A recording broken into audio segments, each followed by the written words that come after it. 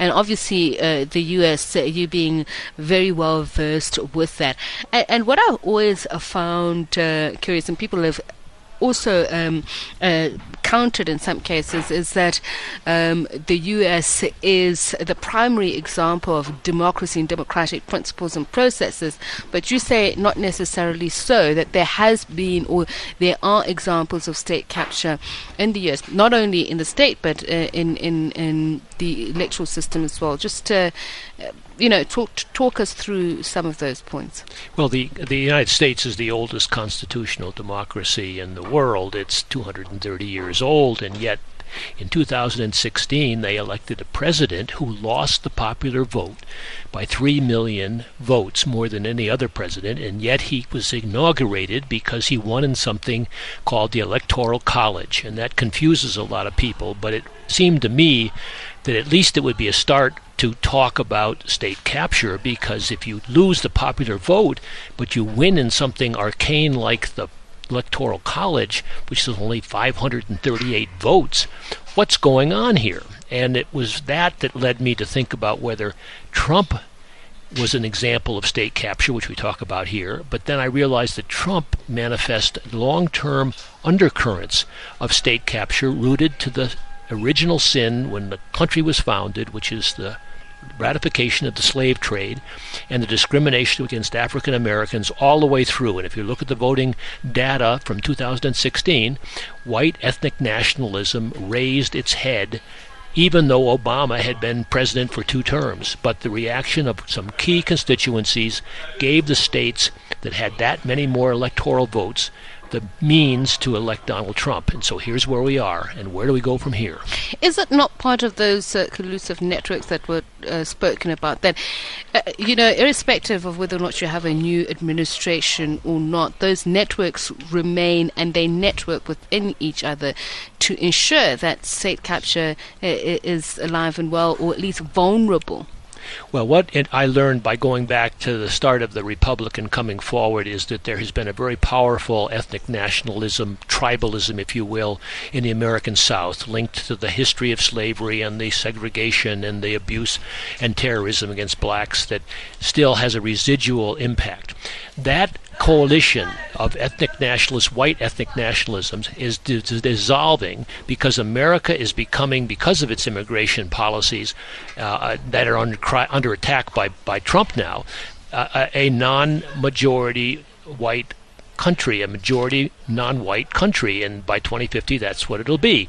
That set off a reaction by the residual white nationalists who were linked in the old days to the Southerners, who had a one-party state throughout the South that was mainly to try to keep the federal government off their back so they could repress their large African-American population, the descendants of slaves, and that drove a lot of the policies. That was a state capture that was related merely to keeping the federal government from interfering too much in advancing equal rights for all. The United States is supposed to have equal rights for law. That's the Declaration of Independence. But it was not the reality, and it has not been the reality.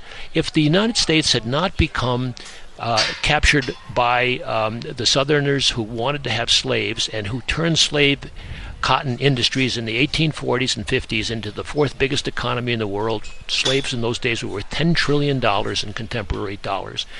That's what drove the order in that part of the country that leveraged control over the central government. It's a complicated story, but it's a consistent story. But it's now coming apart. Obama, I thought, meant that we had reached a new era in American politics. Trump is a throwback to the old era. The test now is, where do we go? All right, Prof, hold the thought, because I also want to talk about the Russia dynamic in just a moment. But let me introduce to you to Ms. Randrara Raktamalala. I'm sorry, Randrara. I've always had difficulty pronouncing your surname. She's an assistant program officer of ACES South Africa. And she spoke earlier on about the exploitation of natural resources, the case of the Rosewood scandal in Madagascar. Perhaps you could just educate our listeners a little bit on what exactly you meant by that, and what similarities are there, if any, with South Africa? Okay.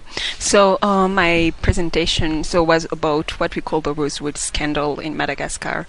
It was about how the Malagasy state was captured by operators from the field of Rosewood.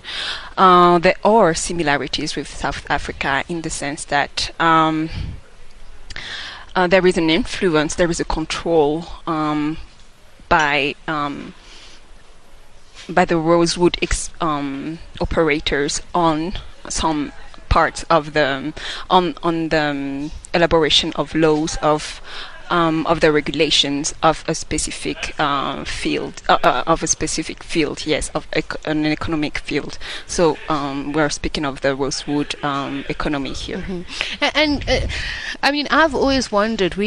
I remember that was often the thing back then when there was an overthrow of power, and there was a question of how does a DJ just amass so much power that he ascends to the presidency, the top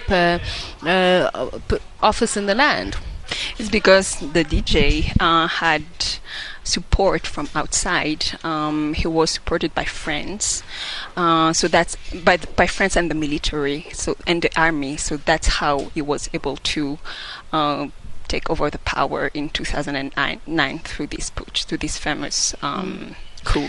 So let's go back then, Professor Stramleit, to the issue of elections, and I want to ask about the Russia effect or paradigm, especially against the backdrop of lobbyists, which are so well known in the US electoral system, because you said elections alone are not a good or strong enough defense against state capture. Well, elections have been the facilitator of state capture for 300 years or 230 years in a paradoxical way. You leverage power in the United States by putting together voting blocks. Barack Obama put together voting blocks, historic voting blocks of non-white and predominantly African Americans, who turned out in huge numbers, and there were enough liberal whites and affluent whites to give him 2 victories, narrow but important victories, majority victories. Trump tried to take advantage of the old residual sympathies that bound the coalition together, that maintained segregation in the South after the Civil War for 100 years. It was one-party states down there. And elections served the purpose of those who were trying to maintain a captured state. The elections are the key to breaking that. But in order to break it, you have to understand and then mobilize new coalitions, which I think seemed to be on the horizon, and indeed Clinton did win with a combination of Asian Americans and Hispanic Americans and African Americans who did not vote for her as heavily as they did vote for Obama, and she didn't lose by very many votes in the Electoral College, voting votes in those states, but the key states had enough weighted votes in the Electoral College to win on behalf of those parts of the country which historically tended to favor the status quo, which was the repression of African Americans in the American South, and for that matter in the rest of the country. That struggle was really the story of American history in making democracy work. If you want to give credit to those who hold America accountable for the declaration that all people are created equal, which was the Declaration of Independence, not the Constitution, then it's the African Americans who have fought so hard for so long to just have dignity and equal rights. It's a story familiar to South Africans, but the ratios between whites and blacks is very different in the United States than it is in South Africa. And the racial dynamic, is it all a fallacy? No. The Putin just wanted to prove that America really was an incompetent superpower. The kind of coherence that existed historically during the Cold War it no longer exists. And he didn't think, I don't believe, he thought Trump would really win. Trump, on the other hand, was eager to find any edge that he could on Clinton and to denigrate her.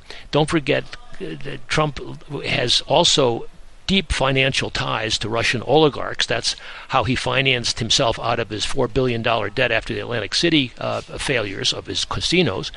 And so the oligarchs and Trump had to sort of relationship. He admires authoritarian figures like Vladimir Putin, and so I think they welcomed the revelation about the emails.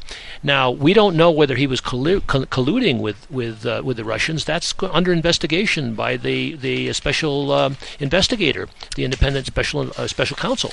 So we'll see. But there's no question the intelligence community all agrees that the Russians were mucking around in that election. And for any democratic nation like South Africa, you don't want to have foreigners screwing up your election. Thank you so much, Professor John Stremler from Wits University and a board member of ASA. And thank you very much to Ms. Randrara.